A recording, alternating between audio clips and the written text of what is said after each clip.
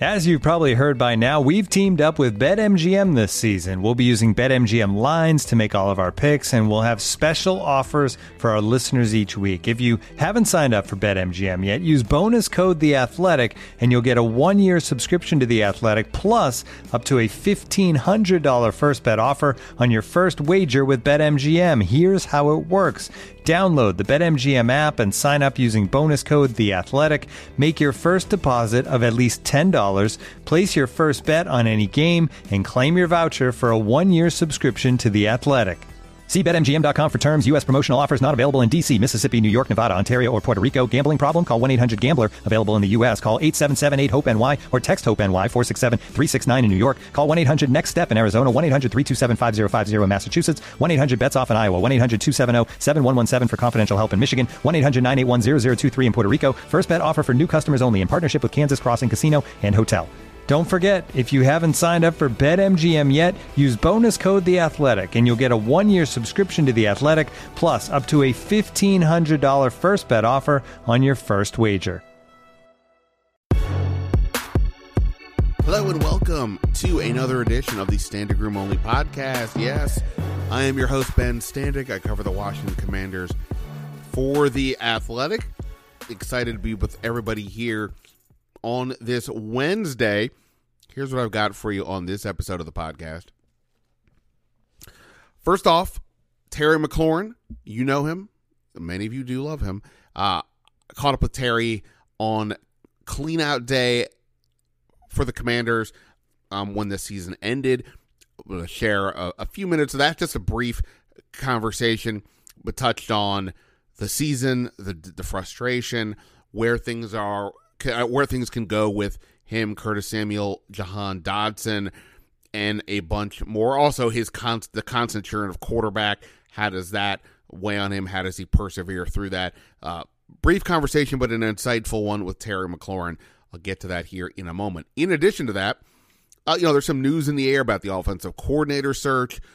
Just today, it was announced that Ken Zampese was interviewed today. Who are the candidates? What do we make of them right now? What's the latest with the ownership search? Do we believe Jeff Bezos is definitely out? Is he still a front runner? What do we make of some of the other candidates? Get to all that and the Sam Howell of it all, and what do we make of the proclamation that he could be QB1? We'll talk about that. I just had a conversation with my guy Mike Smeltz, who is lead of our audio department here at The Athletic, but he is, more importantly for this conversation, a D.C. area guy and a Commanders fan. So he brought that perspective. You've heard Mike on this podcast before. He's a sharp guy. So that was a fun chat. We'll get to that after the Terry conversation here on the podcast, which you can, of course, find on iTunes, Spotify, or listen on The Athletic ad-free. You can follow me on Twitter at Ben Standig, and, of course, read my work on The Athletic. News story up today about Dane Brugler, our NFL draft insider. He put forth his first 2-round mock draft for 2023. I was tasked with giving my analysis of what he did for Washington's first 2 picks, one on each side of the ball. It was a good way to sort of get into the needs of this team and even looking ahead beyond 2023, because sometimes the draft isn't just about this year. It's obviously about the long term. So you can check that out on The Athletic. If you missed it, I also had a huge notebook out on Monday. Topics in there included why the term budget is getting used for the first time in the Rivera era, or maybe really in the whole Snyder era. What does that mean for what Washington can or can't do this offseason? Also discussed what Scott Turner thought of the Carson Wentz trade at the time, what's going on with Cam Curl. Why is Ron Rivera hesitant to talk about Cam Curl's situation, and does it even matter? All that and more. You can check that out as well. Don't have much else to say right now, other than, as I mentioned, Ken Zampese was interviewed today by the team. Not a surprise. We knew they would take a look at some point at an internal candidate, and Zampese was the one that would be interviewed. look, it wouldn't be the sexiest hire of all, to say the least. But if you want, if you want to have some level of continuity, but you just felt another voice needed to be, directing the offense, then there could be some merit in that. Zampese has been a coordinator before, but it was really a rough road with Cincinnati. He was out after 2 years. So Mike and I get into a bunch of this, but that was the news of the day. We're still waiting to hear about some other interviews. Charles London, the quarterback coach with the Falcons, he will be interviewed as well. Other names that we'll get into have yet to line up interviews as far as I'm aware of. So let's get into it. No, we don't need to dilly-dally here. We'll start with my conversation with Terry McLaurin, and then we'll get into my conversation with Mike Smeltz here on the Standing Room Only podcast. Walking off that field yesterday, did it feel more hopeful? Were things could go, or more frustrating because of what maybe you couldn't pull off during the year? I think I try to look at things in totality, but like the first thing that always comes to mind is, are we in the playoffs and we're not? Or are we in the playoffs or are we not and we're not? You know what I mean? I think that's the thing I think about the most, because it'd be different if you kind of have a lost season. You know what I mean? You knew you were out the playoffs, but we had an opportunity pretty early towards the end of the season to get in the playoffs, and we didn't execute like the way we wanted to. So that's extremely disappointing, because we set out each year to win the division, make the playoffs, and hopefully win the Super Bowl. And so when you don't do that, it's extremely disappointing, especially if you're a competitor. So walking off that field yesterday, I definitely felt that disappointment. But I also, there was a sense of pride, because Dallas coming in there yesterday, they were playing a meaningful game, and we didn't lay down, and we competed at a high level, and we show we have some guys that can possibly help us in the future as well. So I think that's exciting. Obviously, you and Sam had a good connection yesterday, even with limited work. Mm-hmm. He is the umpteenth different quarterback you've had. We bring this up to you every year. Presumably we will again. Yeah. You clearly don't seem to. It doesn't matter to you in terms of you produce. Right. But. Yeah. Do you think it's? I mean, do you think every offseason? Yeah. I never know exactly what's going to happen. Yeah. I definitely. You never know what's going to happen in the NFL in the offseason. I think there's going to be a lot of changes here. There's changes throughout each NFL locker room. But for myself, I think I've gotten comfortable in understanding how I need to approach things and present myself each and every year. And I think, whoever's back there at quarterback, I'm going to have the same approach to support them. Be somebody.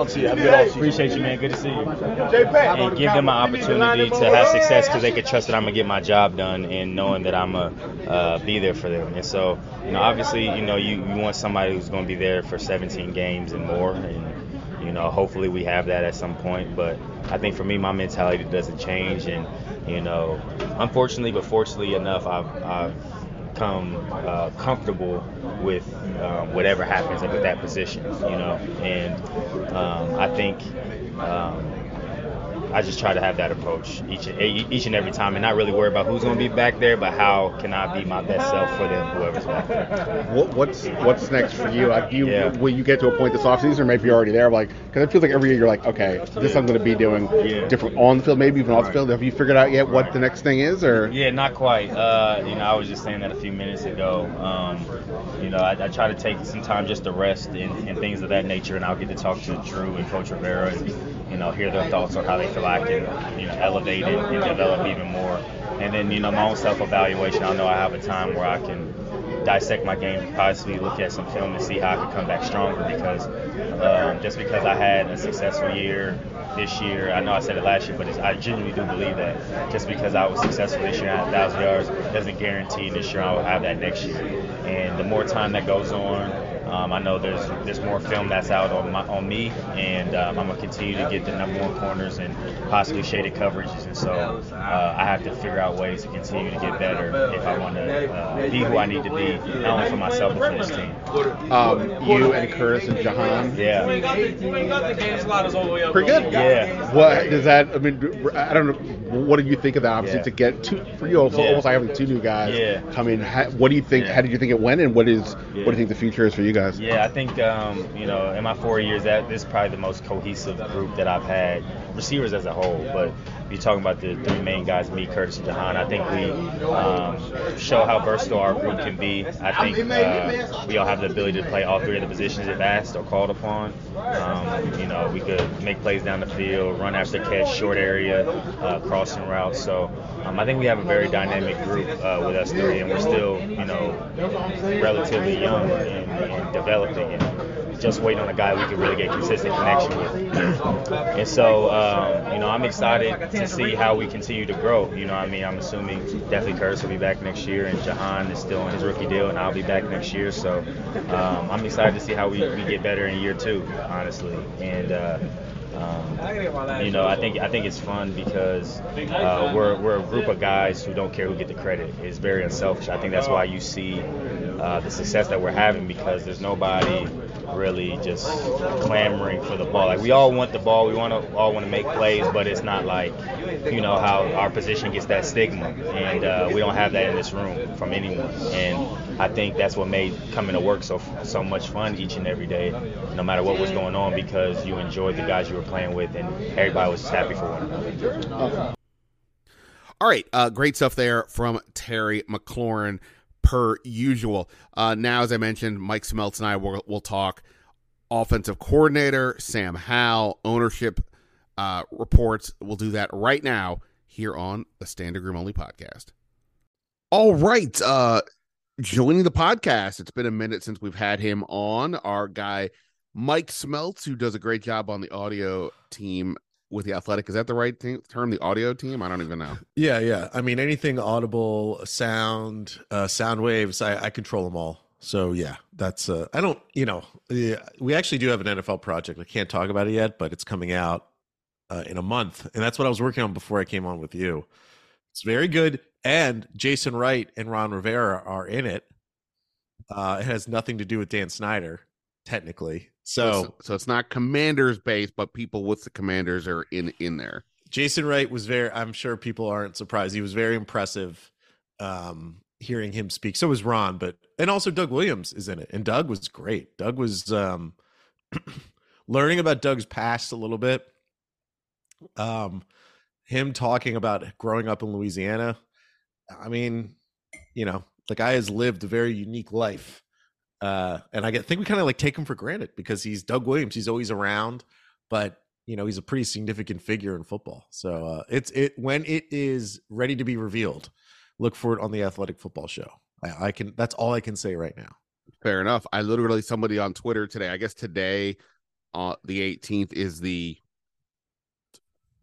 X-year anniversary of the NFC Championship game when Darrell Green knocked the ball away from Darren Nelson, from the Vikings running back Darren Nelson at the goal line in the final seconds of the NFC Championship to send Washington to the Super Bowl. The one where Doug Williams, has that second quarter of the all-time second quarter. Yes. I just enjoyed that. Watching those clips reminds me, of course, of my youth when I was a fan of this thing, and just how things used to be.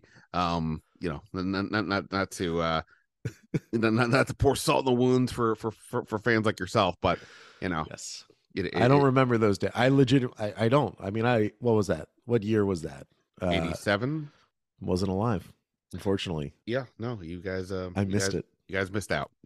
But what you haven't missed out on is there's a search going on right now for an offensive coordinator. We got just right before we started here, a new name today, though not really a new name at all. And that's Washington quarterback coach Ken Zampese is being interviewed today. We knew that he would be a name that would be in the conversation. Makes sense reasonably to somebody on the staff to be involved. If you just decide, hey, we don't really want to make big changes, we just think a different voice could be the way to go. That would make some sense. And Ken Zampese has been an offensive coordinator before, 2 years with the Bengals.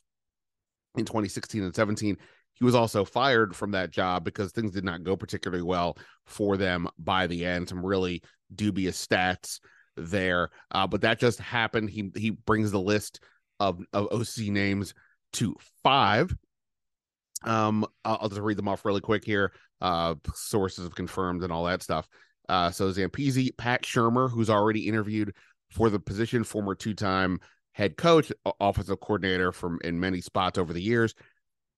Charles London, the Falcons quarterback coach, is going to be interviewed, and then they've requested interviews with Dolphins passing game coordinator Darrell Bevell, who used to be the OC for the Seahawks in the Russell Wilson heyday, and Dolphins running back coach, and I believe he's also the associate head coach, Eric Studsville. Those two are at least pending. As far as I know, at this point, they have not been scheduled. So that's where we are on the OC search. Since I haven't talked to you for a minute, where are you at with the whole, both from like Scott Turner, moving on from Scott Turner, and then what your hopes and dreams are for this spot? Yeah, I always thought Scott Turner did a relatively good job with the limited resources that he had, the lack of quarterback play, the lack of dynamic quarterback play, the guys coming in and out of the lineup. I always thought that like he was able to put together a representative game plan with limited talent. I mean, think back particularly when Ron's first year here, how dreadful the weapons were going into that season, and them turning Logan Thomas into what Logan Thomas became, them making the offense good enough that they could obviously go to the playoffs and deal with having, at that time, Dwayne and Alex Smith and then Taylor in the playoffs. I always thought that's so funny. Scott did a good job. It makes sense though that they're letting him go. My one question, and it seemed to be answered in the reporting. And Ben, I wonder what you think about this. I think anyone that decided that Carson Wentz should have been traded for had reason to be let go. But it seemed like from the reporting I saw, I forget who it was from, that Scott Turner wasn't 1,000% on board with Carson Wentz. And I don't know if we'll ever know that. Are you playing with me right now or no? Why? Was it your reporting? Yeah, it was. I this week I had that, according to somebody in the know, that Scott Turner was not on board with the Carson Wentz choice, and I don't know to what degree, like it was, banging fists on the table or just like, all right, I guess, but I'm not really that into it. But that's what I was told, and it always did feel like Scott, when he's up there, I presume a lot of people have either seen his press conferences or heard them. He doesn't give us a ton of emotion up there. And so, it never felt like he was, even with Heineke, to be fair, he wasn't always like, wow, this guy is the best. But obviously they have a connection. We all get that. It always felt somewhat awkward or uneasy a little bit with Turner and Wentz, but I don't mean personality wise. I just mean like, this wasn't necessarily the guy that he wanted, and we know how much Rivera was pushing for it. So yes, that is a thing from what I was told. Right, and so to me, that means he should be the only person that should be here if he wasn't for it, because Wentz was such an utter disaster, right? So I don't know. I think it one makes sense from if you are a fan of the NFL and see how desperate coaches act. They fire assistant coaches if something goes wrong.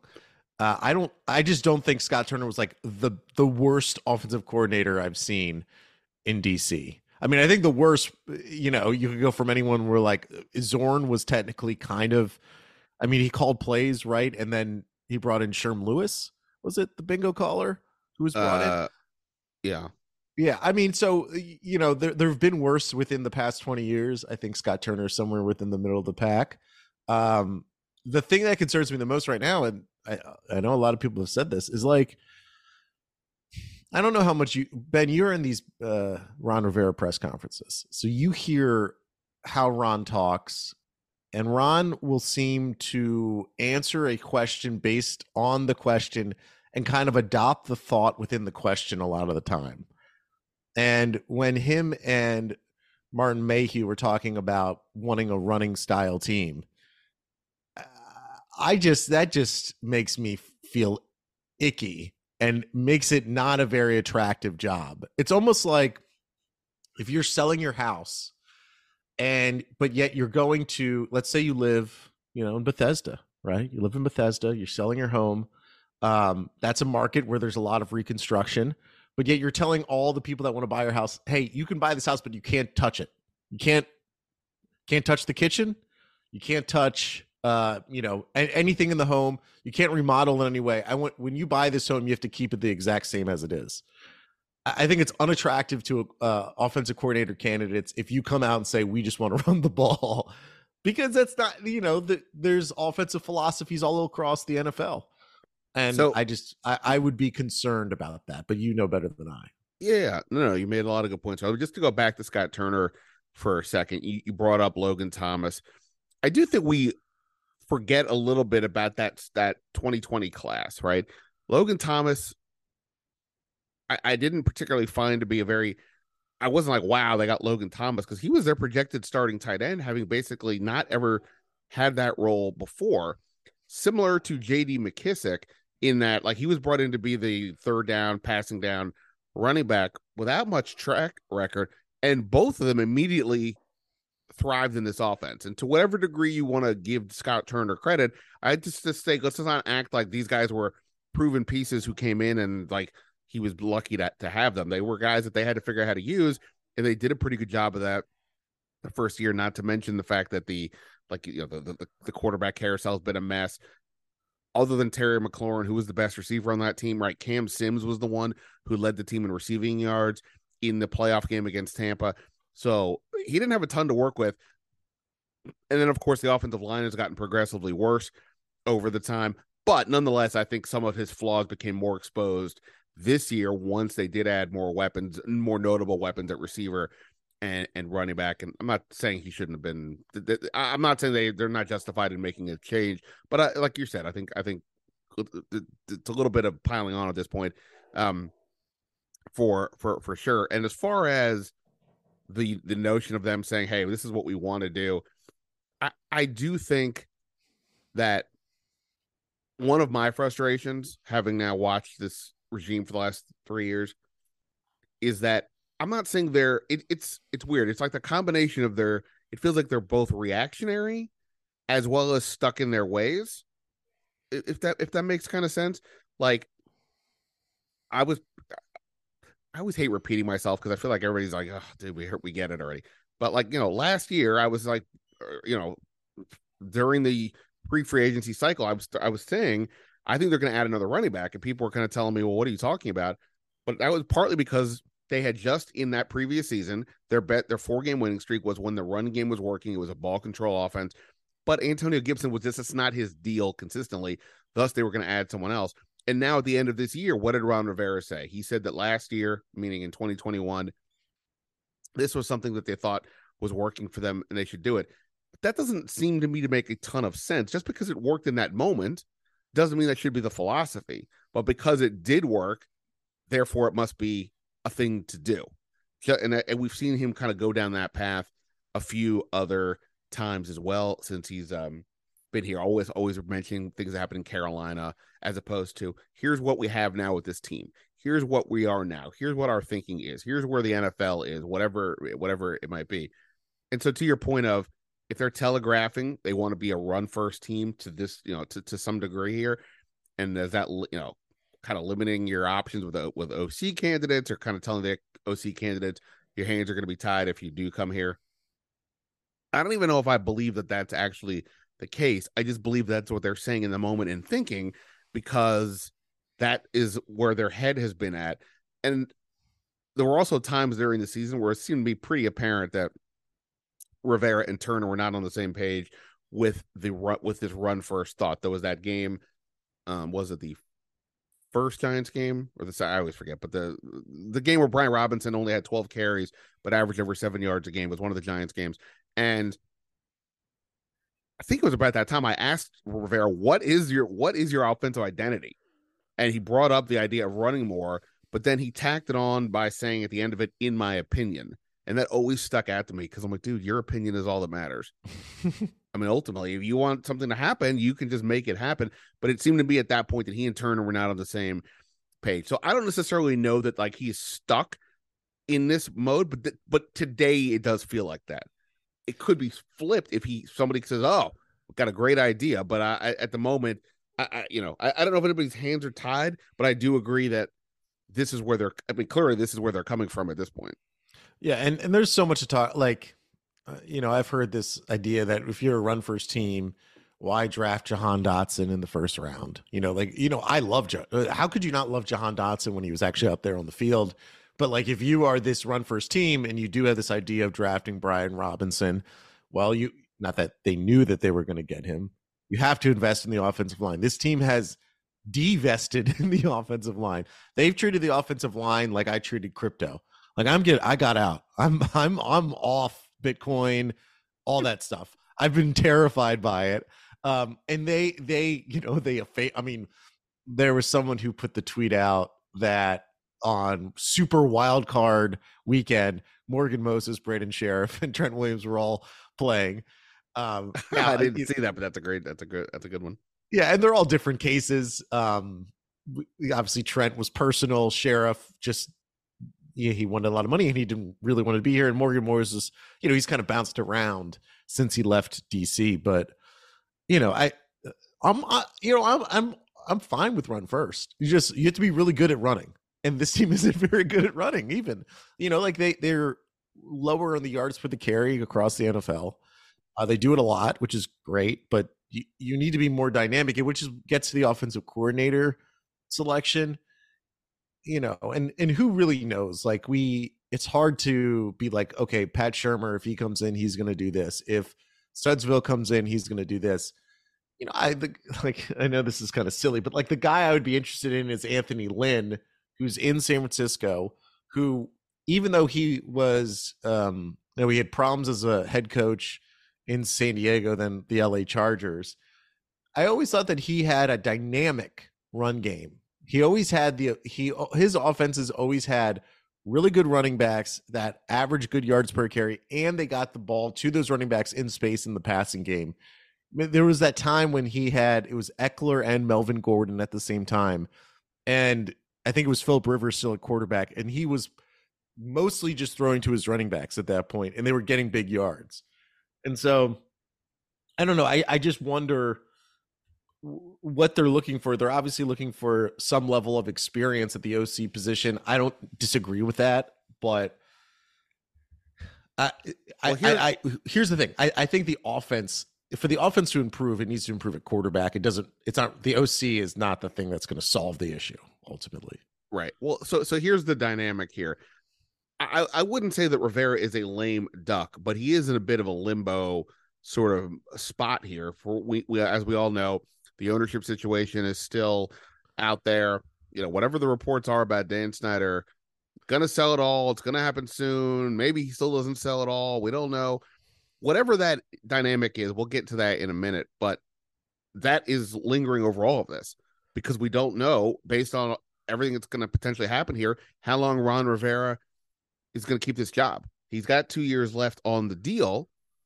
That may not mean anything if a new coach comes in, or a new owner comes in, whether it's in March or June or just by the end of the year.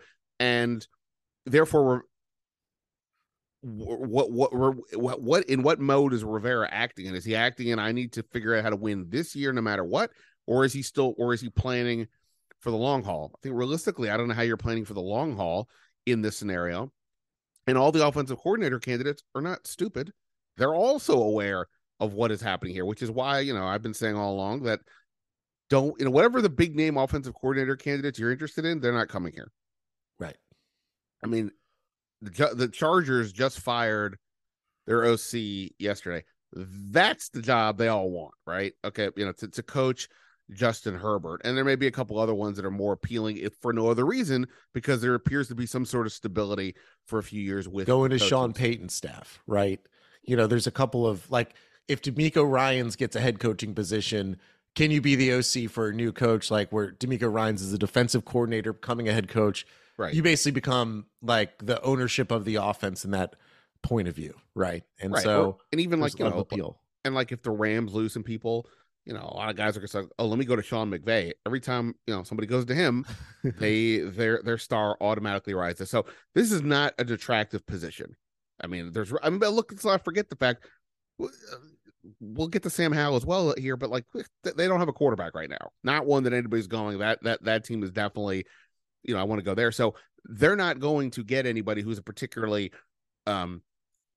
wildly attractive OC, which isn't to say that a Darrell Bevell, who is one of the names mentioned, of course, couldn't be good. I'm just saying they're not going to get anybody that's being wooed by the whole league. To me, a guy like Pat Shurmur fits the mold of what Rivera would look for. Rivera, who is much more of a CEO head coach than like a get in there for like, all the detail kind of a head coach. He lets his coordinators have a lot of autonomy. Pat Shurmur has been a 2-time head coach, an OC all over the place, most recently with Denver in 2021. That's the kind, and he and Rivera were on the Andy Reid staff back in the 90s, and we know that kind of familiarity is important to Rivera. So that to me is much more likely. And he's not going to bring in somebody who has no experience in this position. This is my opinion. I know they're interviewing a couple of people for that. I would be floored. I mean, I guess I shouldn't say never, but I'd be floored if he brings in somebody who's not done this before, because that's putting a big risk as the head coach to turn over the offense to somebody who has not done this before. Even arguably a bigger risk than going with Sam Howell, because while you could at least say, well, Sam Howell's a rookie, and we'll see. They're also going to add some veteran, whether it's bringing back Taylor Heineke or Andy Dalton, Jacoby Brissett. So they'll have another guy if Sam Howell falters, for sure. But yeah, I mean, that is ultimately the debate here, and the issue is who is what is the vision? Is the vision just for this season, or is the vision for longer term? And I don't know how it can be longer term under the current circumstances. Looking for an assist with your credit card, but can't get a hold of anyone? Luckily, with 24/7 U.S.-based live customer service from Discover, everyone has the option to talk to a real person anytime, day or night. Yep, you heard that right. You can talk to a real human in customer service at any time. Sounds like a real game changer if you ask us. Make the right call and get the service you deserve with Discover. Limitations apply. See terms at discover.com/creditcard. I will some optimism here. Okay? Oh boy, let's go. Think about the Dallas Cowboys defensive coordinator job before Dan Quinn got there. That team was one of the worst defensive teams in modern NFL history before Dan Quinn got there. Dan Quinn, who, was a long-time Falcons head coach, but no one, there's something that happens when you're a long-time Falcons head coach who, like him, like a head coach like him, who the success of the Falcons seemed to really lean on the offensive side of the ball, and their defense was never that good, which was his territory. They were good because they had Kyle Shanahan and Matt Ryan and Julio Jones, what they had when they went to the Super Bowl. Dan Quinn goes to Dallas, a fine hire at the time. No one was like fired up about it in Dallas. No one was fearing it in the NFC East. And Dan Quinn immediately turns that defense into one of the best defenses in the NFL, at least that season. And they're still pretty good right now. They just ended Tom Brady's career in Tampa. And so, like, even though you're saying Pat Shurmur, you're kind of thinking like, oh, these names aren't that attractive. I'm not saying the Commanders are going to have a top 5 offense next year because they hire Pat Shurmur and he's the Dan Quinn of offensive coaches. But you end up like, there's a reason why Pat Shurmur has been a 2-time head coach. So he's a pretty smart guy, right? On some level, he must get across a level of intelligence and game planning that is impressive to a certain number of people for him to get the jobs. Is he the next Dan Quinn? I doubt it, right? But, you end up not knowing which assistant coaches are going to really break through. The thing I will say is that the assistant coaches in recent memory who have broken through, there's no archetype. Think about Wink Martindale. Wink Martindale was really good in Baltimore, leaves Baltimore, goes to the Giants, helps the Giants a lot. You think about Ben Johnson in Detroit, who people wanted to potentially as a head coaching candidate. He turned around that offense. I'd never heard of the guy. Ultimately, I think it was like a tight end in the NFL.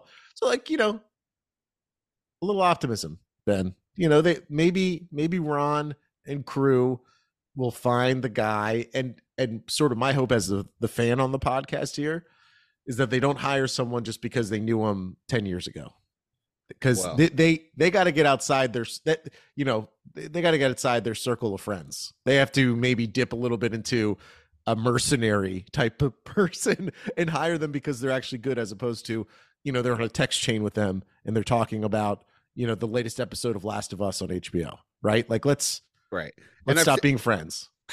By the way, I just watched the first episode of The Last of Us. I really didn't quite know what it was, but it popped up on my screen and I heard people talking about it. I'm not really a zombie kind of a guy show, but all right, it was interesting. I'm willing to stick it out. I also didn't know the video game, but I didn't know the video game. I also, like you, watched it, and it was like pretty disturbing, and I really liked it. I mean, the opening 20 minutes is pretty crazy. Yeah, when there was a big turn, and I was like, oh, geez, okay, Yeah, okay, not what I was expecting.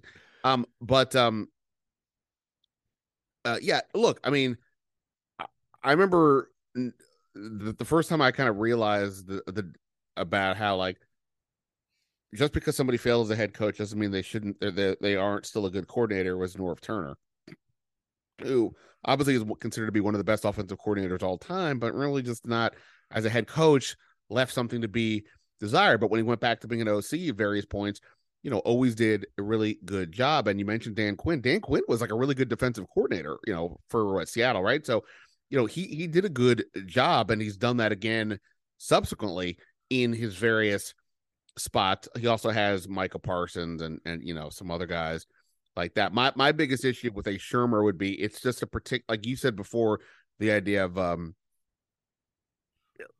being a run first team and a little bit limiting if you're putting somebody in that spot. It's just a very old school. I just feel he's a very old school situation. I had somebody reach out to me who told me when it came out that Shurmur was being interviewed, they were like, oh boy, dude, I don't know. I feel like he may be a bit out of touch with where we're at. But the larger point is, we're independent of any of that, is, like I said, what's the direction of this team? And we'll see where they go. I don't care if it's somebody who's a run first kind of a coach, and that whole 2-for-1 run pass ratio. I told you guys that's been overstated and blown out of proportion and not accurate to what was being attempted to get across from Martin Mayhew. Just in that particular game against Dallas, they were 2-1, but like no team does that. But it became a talking point because we're just looking to slam them for anything right now, because that's where the mood of this is. Anyway, we'll get some more offensive coordinators here, presumably candidates at some point. I don't know necessarily of a time frame for this to get done. I will note that the Senior Bowl is the week of the 29th. I'll be down there in Mobile for that. You would think on some level you would like your offensive coordinator to be in place by then, because the coaching staff will go down. Rivera did not go last year, but Scott Turner and Del Rio were there. So you would like to think, get this person in place by then. That would be at least at a sort of minimum for me of when to think something could happen. But let's swing over to the quarterback situation here. I'm curious your thoughts on this, because to me, you mentioned before, I don't know how you phrased it, but you said, I think you're right, that like Scott Turner kind of ultimately was like the fall guy here for the issues that went on, not just on the offense, but just the team as a whole. Somebody needed to go because something had to change, and Scott Turner took that hit. And it does give you an attempt at a narrative flip, even without being ever said, kind of look over there. That's kind of where the issues are. But then the Sam Howell news that they are telling offensive coordinator candidates that Sam Howell is the likely QB1. And, I now heard this as well. That to me is the ultimate narrative attempt switch. It makes zero sense in mid-January to say who your quarterback is when you're talking about a guy who has one career start and he was a 5th-round pick. And I like Sam Howell.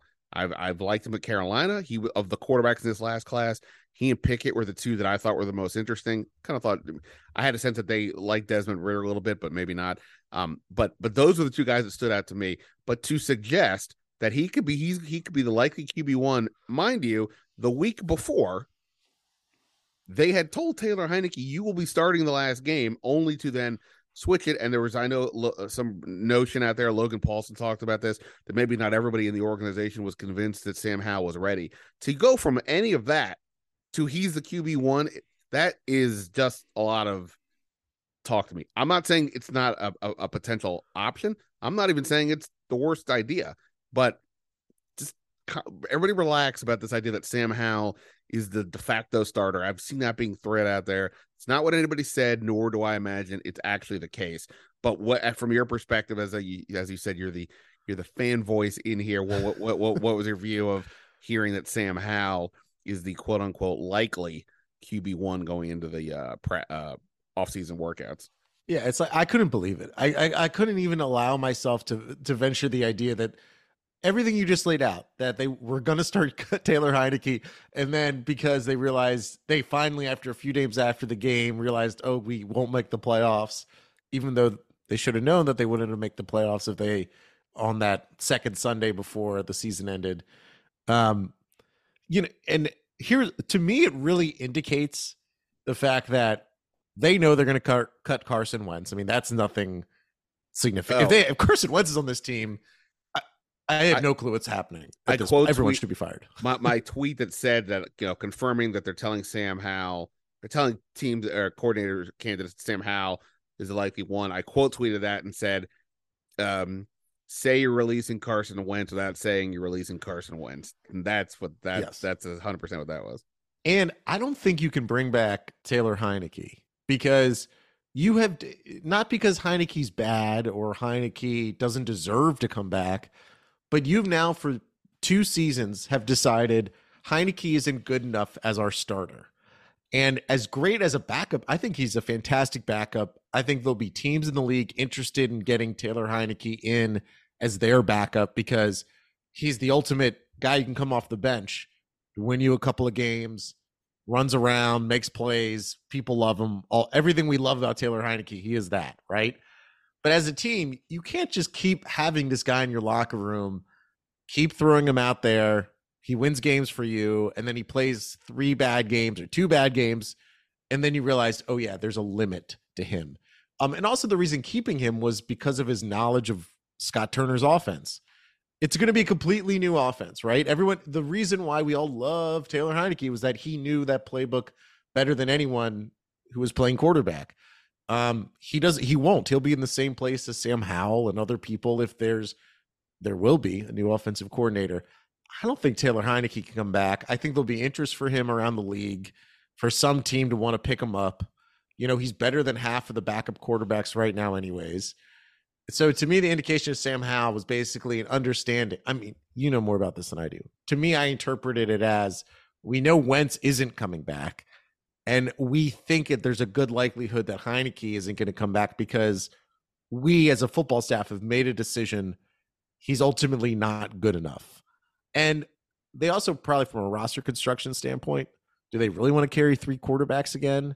Because it can't just be Howell and Heinicke going into the season. If they're going to keep Howell, it should be Howell and draft pick X or free agent signing X, right? Yeah. And so just from a roster construction standpoint, I think Heinicke's gone and Wentz, he's gone. Well, so and to that point, I like roster construction thoughts. So I wrote this the other day that if they really are willing to say that Hal is the likely QB1, or at least, they're saying they're going to give him a real shot, I could see Heinicke being the backup in that scenario. Heinicke's pretty realistic with his status in the league. He's thrilled to be part of the situation. He really likes it here. He's a Sam Howell believer, and I don't think he would have an issue taking any kind of initial backseat to that. But to your point, if they then also want to bring in another veteran, something in the Heinicke level, whatever, then Heinicke's likely the 3rd string, and at that point, he would be out.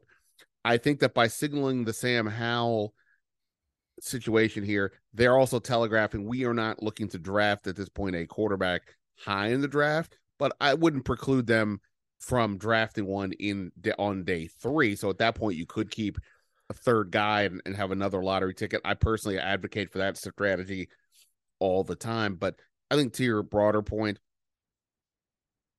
Ron Rivera has now multiple times determined that Taylor Heinicke is not the answer. And if you had a legit starting quarterback, proven guy, so we knew who this person was, the healthy Alex Smith, whatever, then keeping Heinicke would be fine. We know he can come out and play well and play and win. But if you're going into this situation with a guy like Sam Howell, who is a complete flyer at this point. Meaning you may very well have to go back to somebody else. Are you really going to go to Heinicke when you've already said multiple times you don't think he's the guy? So yeah, I'm with you. I mean, it would be fun to have Taylor Heinicke back. Everybody in the locker room likes him. He's obviously a fan favorite, but it does feel to me like this is a kind of time to move on situation. But we'll see what the market looks like for both in terms of the options as well as in terms of the money. And also just one quick thing to think about. So let's say they hire Shermer, they hire Studsville, they hire whoever it is. There's probably a backup quarterback in the league who played under those offensive coordinators or offensive coaches who that OC likes. That is their Taylor Heinicke, who they may want to bring in as being the veteran complimentary guy. So like, I'm trying to think about who was the quarterbacks. It's like Drew Lock and Teddy Bridgewater, I think, were the quarterbacks in Denver, maybe at the time that Shermer was there. It just, they're all the new OC is going to have a guy who knows the offense. So they're going to want to, well, like if it is like say about a Darrell Bevel or Studsville, Russell Wilson. Are you saying Russell Wilson's coming in? I am not saying that. But like Teddy Bridgewater is currently on Miami, so like to use that as an example, like that would be the kind of guy who's in that tier, and he's had injuries this year, and I don't, Bevel, he's had injuries every year. Right. It feels like those guys may have their own system that's different than what Mike McDaniel is doing, but independent of that, I do think it's interesting. All that said, I mean, I think, and again, this is the part that is frustrating about this team right now, in that we just don't know what direction they are headed in. If you told me, watching the playoffs the other day, Jacksonville in particular, you got Trevor Lawrence, who I'm not comparing to Sam Howell, the 5th round pick versus the guy who was, the next Peyton Manning we've heard for 3 years. Sam Howell was more productive in college, so it's unfair to compare Trevor Lawrence to Sam Howell. Fair enough. But because Trevor Lawrence is on a rookie contract, they were able to go out and spend a lot of money this offseason on people like Brandon Scherff and Christian Kirk and whatever. And independent of what anybody thought at the time these moves were made, they upgraded their talent, even if they overpaid in some cases, whatever. They upgraded their talent and were able to build a better team around this guy. And that's what someone like Sam Howell offers them. His salary for this year is less than $900,000, which, you and I would take, but for NFL purposes, that's nothing. So it does give them the opportunity to take that Carson Wentz money coming off the books, give it to Daron Payne, to go out and sign a veteran offensive lineman, maybe to re-sign Cole Holcomb or whatever.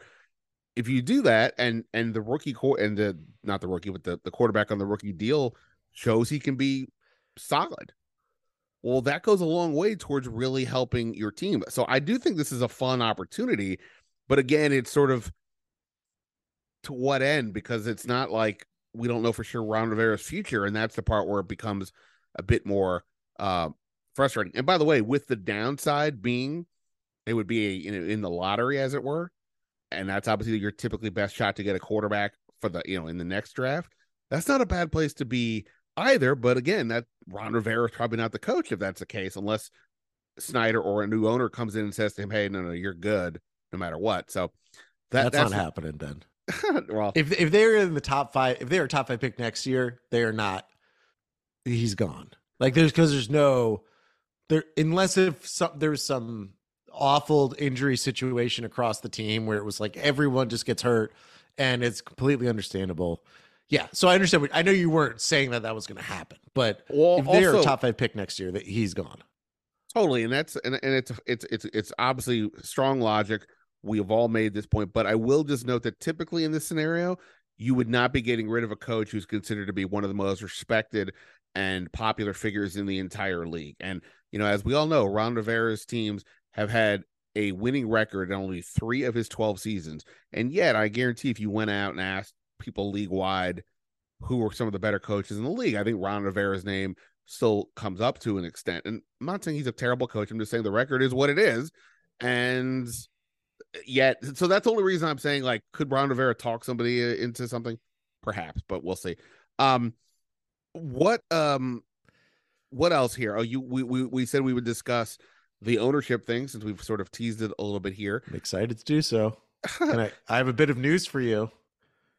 Oh, you do? What are you throwing your hat into the ring?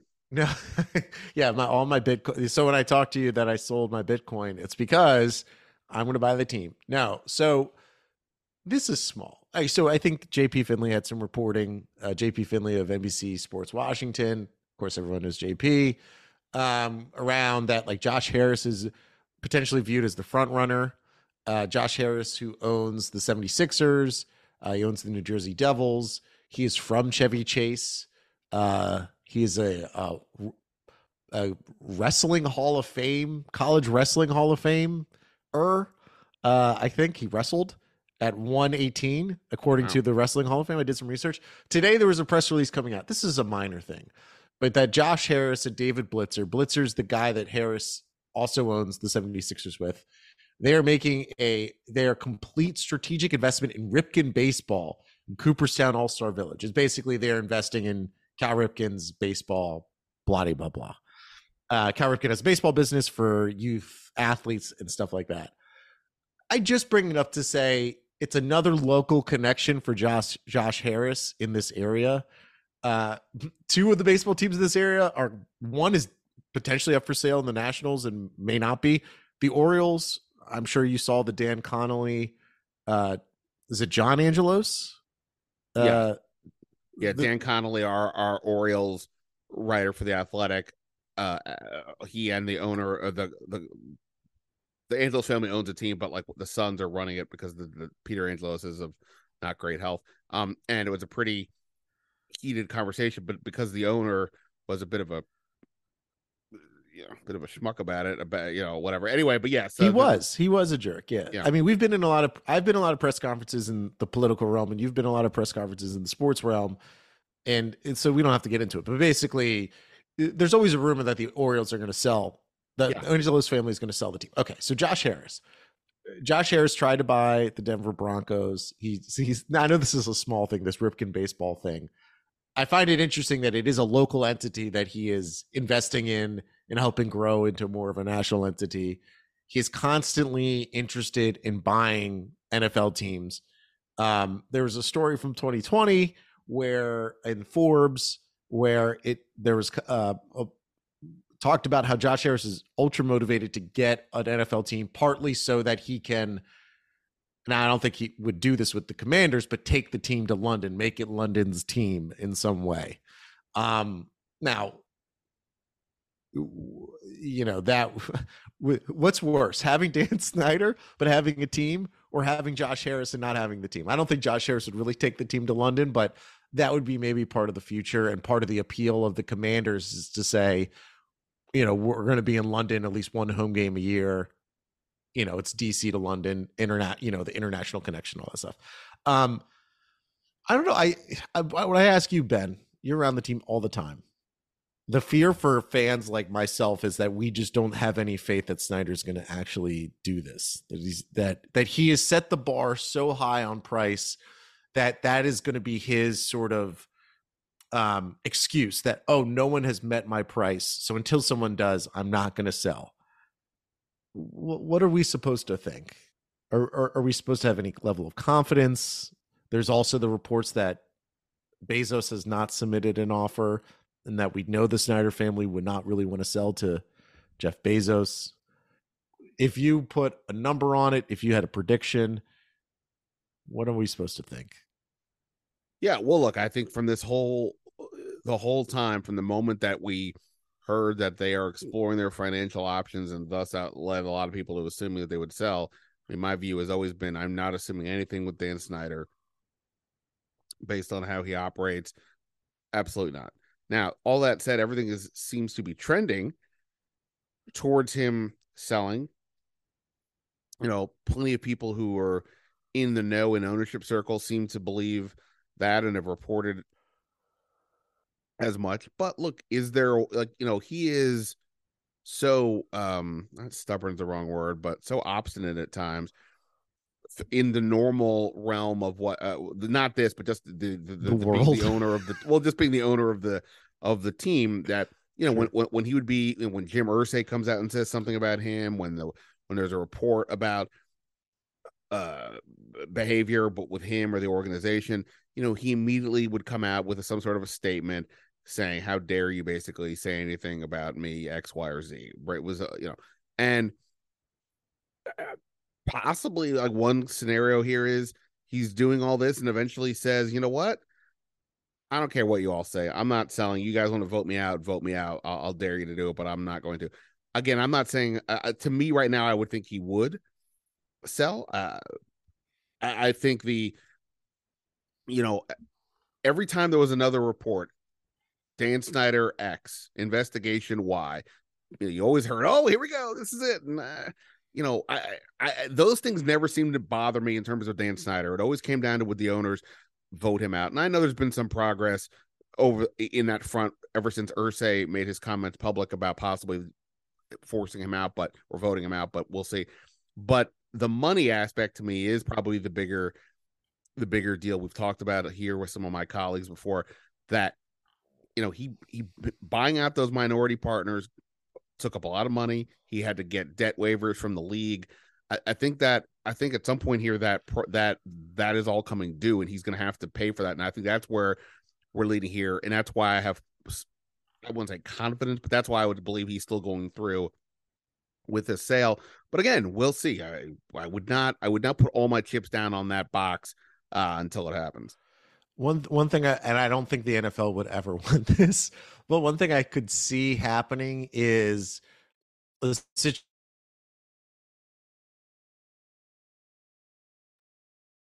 situation where Josh Harris buys, or whatever the percentage breakdown is, where Harris is the majority owner. And over time, Harris continues to buy out Snyder at an ever increasing price because these values are going to continue to increase, which basically is like, Snyder gets to keep part of the team and keep kind of holding the team hostage, but he gets the political cover of having Harris in front of him. Obviously, he would miss out on all the fun because if you're not the majority owner, you don't get to be on your yacht picking draft picks, right? That's the most fun thing in the world. And honestly, I know people make fun of Dan Snyder for being on his yacht and calling in draft picks, but how much fun would that be, Ben? If we had that opportunity to be on a yacht and to actually, I am thrilled to do fantasy football draft. It must be so thrilling to do an actual draft. So I don't know. I find it all very compelling. Josh Harris is a really prominent name in sports ownership. Dude has a lot of money. He's from the area. And it would obviously be a seismic change if he could take over and then maybe put a stadium in DC. But I worry what you talked about, that the number is so high that basically no one can meet it besides Bezos and Elon Musk. And I don't think Elon Musk is buying the Commanders. Yeah. So to go back to some of these potential guys, look, ultimately, most likely will come down to who makes the largest bid, Bezos aside. That's probably going to be the deciding factor for who it is. My view, and this is a take, this is not a sourced opinion, from the beginning has been I would take the field rather than taking Jeff Bezos. Look, for all I know, Jeff Bezos, this is his hopes and dream. He wants to buy the team, but whereas Josh Harris has been in the mix before, I don't think Bezos never has, right? It's just always been not speculation. So it feels like everybody's just assuming that this will happen, and they're partly assuming it here because he owns the Washington Post. There's been some reports out there I believe that he may move on from the Washington Post. I don't know if that's accurate either, but it feels like these things are very, and I know that Amazon has headquarters here as well. I don't think he's getting rid of Amazon, but I don't, I mean, to this point, I don't know that there's any real reason to think Jeff Bezos will definitively do it other than to say, and I know he met with Jay-Z and all that stuff. And again, maybe it happens. He's the one that can say, look, 8 million or 8 billion, whatever, and let's get this done. But until it happens, it happens. But people like Josh Harris have been aggressive in this pursuit for other teams, and just recently with the Denver Broncos. Thus, it makes sense to think that would continue. And then on top of it, he is actually from here. I have heard to some degree that Todd Bowley, who's another guy who's from here, he owns the Chelsea and the EPL and the Dodgers, the LA Dodgers, that he is no longer in the mix. I'm not reporting that, but I have heard that, and it's been out there by others as well. So Josh Harris is the one that I was always kind of looking at from the local perspective. So to me, that would make a lot of sense, but a long way to go. We're obviously talking about crazy money, and beyond that, anybody who wants to say who they want, I will just remind everybody that everybody wanted Dan Snyder back in 1999. He was the local kid. He was the fan of the team, young guy, give you some energy, as opposed to the Cooks who were, felt very like a, stately kind of a family. Get some new blood in here. Obviously, that worked out the way that it worked out. So I don't know who would be good, but at least in the Josh Harris case, it does seem like they've good job is all relative, but I'm not hearing of any tire fire situations with the Sixers and the Devils unless I'm missing something on those fronts. And so we'll see. And in terms of the timing of this, I mean, I've heard that this could be progressing at a pretty good rate, but again, March is the NFL owners meetings. I think that's when a lot of people are speculating that it could get done by, or at least maybe hoping. I'm not going to say that. I think so many variables here could be in play. So I don't know when this will happen. This, of course, does tie into what we talked about earlier with Ron Rivera and anything he's looking to do. The longer it goes with uncertainty at the ownership position, the harder it is to plan to a degree. But yeah, I mean, I wouldn't think it's anything's going to happen. Well, I don't know. I mean, that's what I'm saying. I have heard it could go quick, but at the same time, I'm speculating on the timing of this is equally, rough for me to do. I wish I could be in a time machine, go 6 months into the future, and just to see what would happen, because I'm still not exactly hopeful. I just think it's a lot. It's a lot to even comprehend the fact that Dan Snyder would sell the team. But I'll keep waiting. And one quick note is, like, if you think about Josh Harris, and he's owned other professional sports teams in leagues with owners who are the same in the NFL, meaning, there are NBA owners who also own NFL teams. And now there's EPL owners, which he owns Crystal Palace, and hockey owners. So, like, he's in the world already. He's in the world of these people, the people who own NFL teams. I'm sure they would approve of him immediately because they already know him and how he operates. And, we'll see. It would be very exciting if he could come here. And then maybe he'll do what Snyder did and bring in his version of Deion Sanders and Bruce Smith and Jeff George. And how exciting would that be if the Commander signed, and I'm trying to think of the modern day equivalent of those players, but Bruce Smith, Von Miller, maybe old injured Von Miller to be Bruce Smith. Well, I mean, look, Tom Brady. I mean, he needs a new job, right? Von Miller and Patrick Peterson. There you go. There you go. Look, Tom Brady went to a team the last time who had offensive playmakers and a strong defense. I mean, you can make that argument here, right? If Tom Brady comes here, it's a Michael Jordan in the Wizard situation. He's going to get a slice of ownership and all that stuff. And it's, I know he can't have it as he's a player, but I'm sure that would be the only reason he's coming to DC. Independent of what people think of Tom Brady's football level, I would take a year of Tom Brady as a reporter. I'm all in on that situation. Sam Howell or Tom Brady? Who would win that battle in camp, do you think? Ooh, boy. Well, based on each of their last games, I guess I would say Sam Howell. Right. Yeah, 100%. No, I'm just kidding. All right, Mike, I'll let you go back into the wild. Appreciate it. Of course. And, I mentioned it at the top, and I'll say this in the intro, but, Mike is in charge of so much of the audio products here at The Athletic, and he did this great narrative podcast last year about Andrew Luck that I encourage everybody to go listen to, but it's also pertinent because obviously we see with the Colts, they're still struggling to find a quarterback. Same story goes on here. It's not as easy. It's obviously not easy to figure it out, but it's a good insight into what that organization has gone through and so on. And, I don't know what the audio podcast or the podcast that you could do for this franchise, but if I would think there's got to be some options if you ever want to go down that route. We've thought about it. It's just too depressing. Who would want to watch or listen to that? You know, it's too sad.